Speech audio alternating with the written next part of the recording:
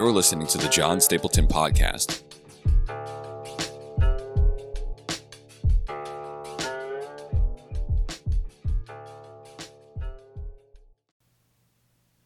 Today's question is from a guy named Benjamin from Korah, and here is his question.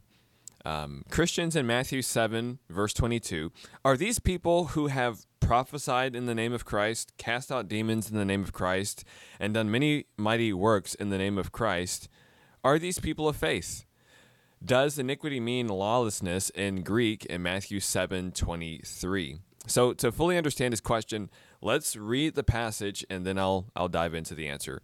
Here's the words of Jesus from the Sermon on the Mount, Matthew 7, verses 21 through 23. Not everyone who says to me, Lord, Lord, will enter the kingdom of heaven, but only the one who does the will of my Father who is in heaven. Many will say to me on that day, Lord, Lord, did we not prophesy in your name and drive out demons in your name and perform many miracles? Then I will tell them plainly, I never knew you. Away from me, you evildoers. So his question is, are these people saved? Are these people people that may have potentially been saved, but they were self-deceived, and they get to the last day, the judgment day, and Jesus rejects them? Is it possible to fool yourself into thinking that you are a Christian when you're not? So here's what I'll lay out. Within the context of Matthew 7, Jesus is distinguishing between the true disciples and the false disciples. And these false disciples are self-deceived. So it's kind of a yes and no. Like they're convinced that they are Jesus followers when they really are frauds. And if you look at the rest of chapter 7, Jesus already drew a line in the sand, if you will, when he tells us that there's a good and a bad way to judge. He tells us not to give holy things to, quote, dogs. That's a very judgmental phrase. Some would even call it a slur. It's a term referring to people who are not Jews. And then he tells people that if they knock, they're going to get in, but the gate is narrow and the path that leads to life is narrow. And there's also a wide path and a wide gate. So we choose which gate we go through. And the narrow gate, the gate to life, is the harder one to get through, and few people choose it. And then next up, he talks about true and false prophets and how we're going to know them by the outcome of their life.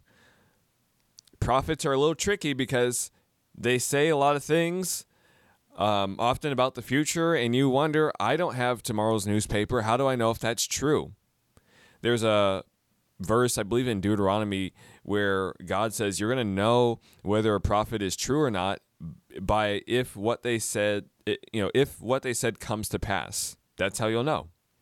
And Jesus here says you're also going to know them by the outcome of their life. Jesus says in another place, I believe it's Matthew 11 and Luke 7, he says, wisdom is justified by her children. Wisdom is justified by its results. That's what he's saying. And often there are false prophets who come along and they prophesy, quote unquote, they prophesy in the name of the Lord. And you follow them for another year or two, and it's like, wow, they have completely fallen off the deep end. Like they've deconstructed, they've apostatized, they've joined the Methodist Church. Like they're gone. They're gone. And that's what Jesus is talking about, the outcome of their life. And so certainly the worst deception is thinking that you know Jesus when you don't. And the passage is not saying, so let me make this clear. I taught this passage about 3-4 years ago. It was my most popular video on YouTube, and I didn't get it quite right, and I want to get it right today. The passage is not talking about people who are saved. If you're saved, you know that you're saved, and there's no doubt that where you stand with God. We have assurance before him. This is what the book of 1 John is all about. So you don't have to doubt this if you are saved. But listen, if you know you are compromising, if you know there is unrepentant sin in your life, if you know there is stuff in your closet, so to speak. You have reason to doubt. And if you doubt, you don't have full assurance. And if you don't have full assurance, you should be scared. And you should really consider repenting and truly being a disciple of Jesus. Now, to answer the second part of this question, because it's a two-part question, what does the word iniquity mean? Interesting. So the Greek word, I'm probably going to butcher this, ἐργάζομαι, means to work. And it's a neutral term. It could mean good work or bad work. To get a sense of this word and what it means in the context of the Gospel of Matthew, I want to share with you 3 other times that this Greek word is used in our English translation. And I'm reading from the NIV today, if I haven't said that already. Here's Matthew 21:28. Jesus says, "What do you think? There was a man who had 2 sons. He went to the first and said, 'Son, go and work today in the vineyard.'" That's a good thing. If he follows his father's instruction, goes out to the vineyard to work, that's a good thing. That's good work. What about Matthew 25:16? "The man who had received the 5 bags of gold went at once and put his money to work." He invested it. That's a good thing. And gained 5 bags more. Last one, Matthew 26:10. "Aware of this, Jesus said to them, 'Why are you bothering this woman? She has done,'" this is the word, "she has done a beautiful thing to me." Good work. So this word, evildoers, it's translated evildoers because in the context there are the workers of righteousness and the workers of lawlessness. And it's interesting because this word is translated different ways in our English translations. We have you who practice lawlessness, you workers of lawlessness, you lawbreakers, you evildoers, or you who break God's laws. This is someone who is not following Jesus, but they're following themselves, and they're putting Jesus' name on their life as a way to feel validated in their rebellion. And so at the end, Jesus comes, that person goes to Judgment Day, and Jesus says, "I don't know you. You did your own thing the whole time. I was not the Lord of your life. I was not the Lord of your life. You are."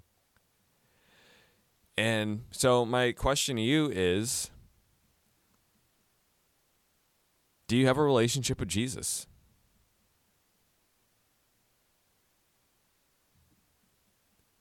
If you have a relationship with Jesus, you also have assurance. If your relationship with Jesus is rocky, you may not have as much assurance. And if you are a wolf in sheep's clothing, don't be assured of anything but this: there's a judgment day coming, and you're going to hell. So repent while there's time.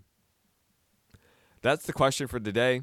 Thanks for that. If you have another question, I'm on Quora. You can find me by the name John Stapleton, and or the John Stapleton podcast, and put a question there or comment on this video. I look at a bunch of stuff. I'll see you next time. God bless.